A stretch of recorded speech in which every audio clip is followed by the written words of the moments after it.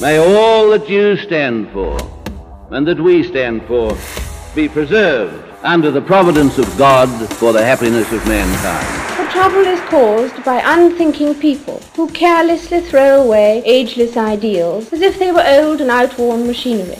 But it is the values of individual liberty, equality before the law and the supremacy of people over the state to which we can always with confidence return as a powerful and uniting force. Australia is not a secular country, it is a free country. International Energy Agency says, "Stay home and sweat to save the world from climate apocalypse" by James MACPHERSON. Australians must stop flying overseas, turn off their air conditioners and drive more slowly if the world is to achieve net zero greenhouse gas emissions by 2050, according to killjoys at the International Energy Agency. Imagine telling Aussies, who currently are not permitted to fly anywhere, that they must fly less. Or demanding that Sydney motorists must drive more slowly, which, if they did, would be called parking.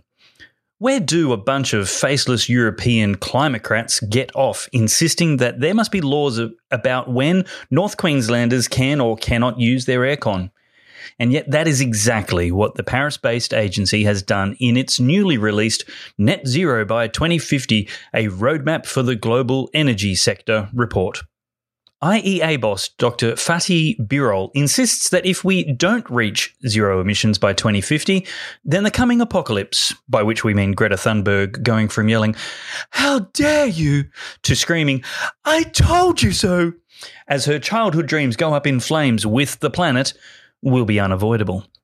Also, a rise of 1.5 degrees Celsius means the Earth would hit what the World Meteorological Organization last week called the temperature limit.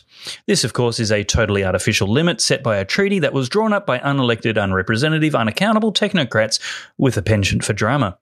It has zero natural significance other than to give climate weenies something to harp over endlessly. But back to Mr. Birol, who was recognised by the Financial Times in 2017 as Energy Personality of the Year. The Turkish-born engineer wants first world countries to give up their use of fossil fuels, which essentially means becoming third world countries. He also wants governments to mandate green fetishes like solar panels and electric cars, which most of us don't want, hence the need to mandate them. But according to the IEA report, the above measures would drive us only 92% of the way toward the utopian zero emissions target. To appreciate what 92% of the way means, think of driving your Tesla on one charge from Sydney to Thredbo. Because the IEA have prevented you from flying to Davos, where all the accommodation has been reserved for the World Economic Forum's next climate bedwetting session, and you come to a grinding halt in Bunyan, it's that bad.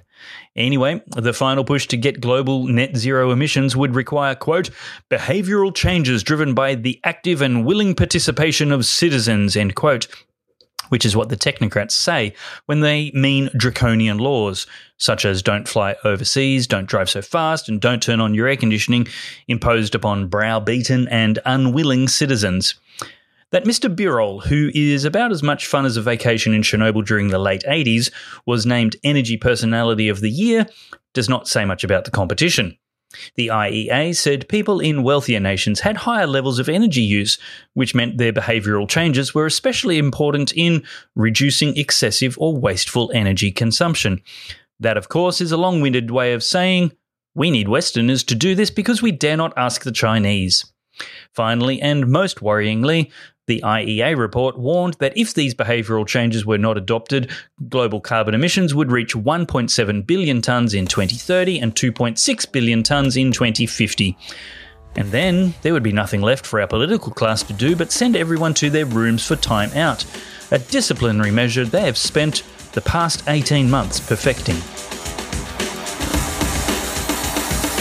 Today, we need a special kind of courage. Not the kind needed in battle, but a kind which makes us stand up for everything that we know is right, everything that is true and honest. We need the kind of courage that can withstand the subtle corruption of the cynic, so that we can show the world that we are not afraid of the future.